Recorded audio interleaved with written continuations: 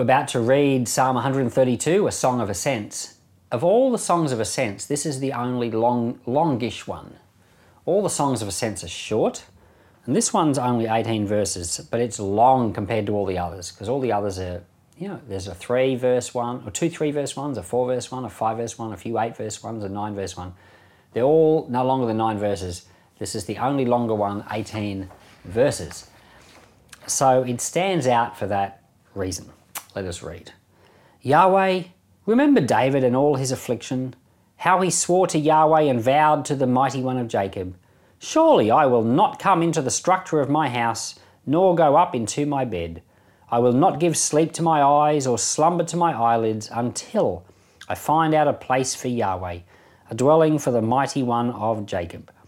Behold, we heard of it in Ephratah, we found it in a field of Jaar. We will go into his dwelling place, we will worship at his footstool.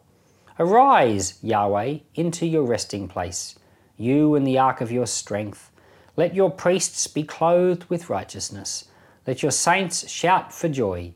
For your servant David's sake, don't turn away from the face of your anointed one. Yahweh has sworn to David in truth, he will not turn from it. I will set the fruit of your body on your throne. If your children will keep my covenant, my testimony that I will teach them, their children also will sit on your throne forevermore. For Yahweh has chosen Zion, he has desired it for his habitation. This is my resting place forever. I will live here, for I have desired it. I will abundantly bless her provision. I will satisfy her poor with bread. I will also clothe her priests with salvation. Her saints will shout aloud for joy. I will make the horn of David bud here. I have ordained a lamp for my anointed. I will clothe his enemies with shame, but on himself his crown will shine. We've been through the history of Israel, and there was that point in the history of Israel where David decided he wanted to build a house for God. And we've been over all of this in 2 Samuel, and then we repeated it in the Chronicles, and now it's here in the Psalms, and they've kind of made the story of what happened into a little song. David wanted to build God a house, and God came to him and said, you're not the one to build a house, your son's going to build a house, but I'm going to establish your descendants on the throne forever. And then later on, Solomon prayed and said, Lord, arise to your resting place. So Solomon was the son of David that built the temple. The temple was God's resting place. God came down and filled the temple. So all of those were the physical things that happened. But of course, all of that had a deeper meaning. The deeper meaning was that the son of David's who was going to build the temple was actually Jesus. The temple that was going to be built was actually, the body of Christ, our lives built together.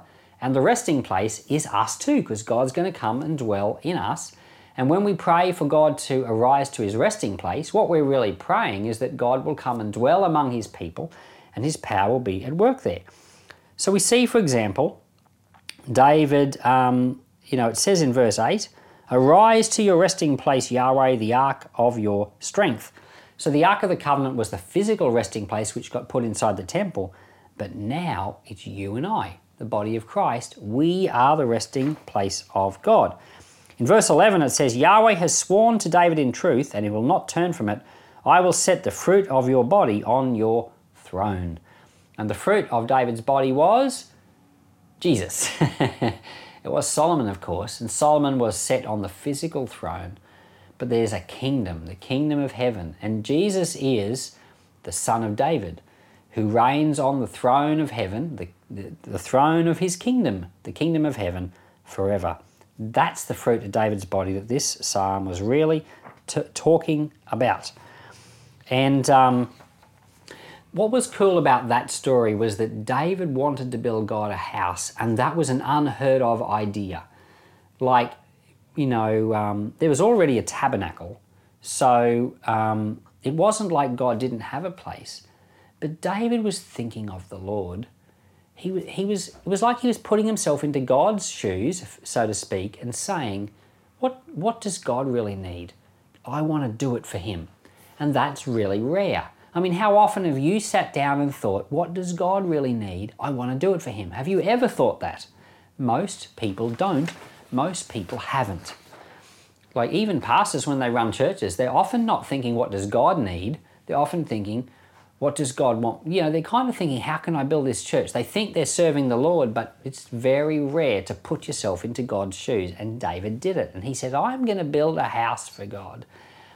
And it says here in verse 4, it's quoting David. He says, I will not give sleep to my eyes or slumber to my eyelids, verse 5, until I find a place for Yahweh. So David got to a point where he said, you know what, I see something that God wants and I am not having a break until I make sure it happens. So obviously he still had sleep at night, but it's figurative to say that this has now become my priority and I'm going to see that this gets done. And so that's something that you don't see very often either. People that take the Lord's work as such a priority that they put it first and they're going to make sure it happens. In verse 18, it says, I will clothe his enemies with shame, but on himself his crown will shine. That's talking about Christ as well. And Christ's enemies, the enemies of the gospel, will be clothed in shame. But Christ and his crown and his throne will shine. So this was a song of ascents, and it's the longest one. So as they were going up to Jerusalem for the Passover and the Pentecost and the Tabernacle feasts, they were singing this psalm, and they were singing about how the Lord was establishing his throne and how the enemies would be clothed with shame, but the Lord would shine. Well, you know what? These are wonderful things for, they were thinking of it very physically, but these are wonderful things for us to think about and to even sing today too. Lord, thank you for Psalm 132. Thank you, Lord, that the name of the Lord will shine. And I do pray that your glory would shine in our society and in our culture. Lord, some people say that the Christianity is dying. It's not. Lord, that's rubbish. Lord, I know it's being temporarily scorned in some Western countries. Lord, I pray that you would overturn all of that and that the name of Jesus would shine.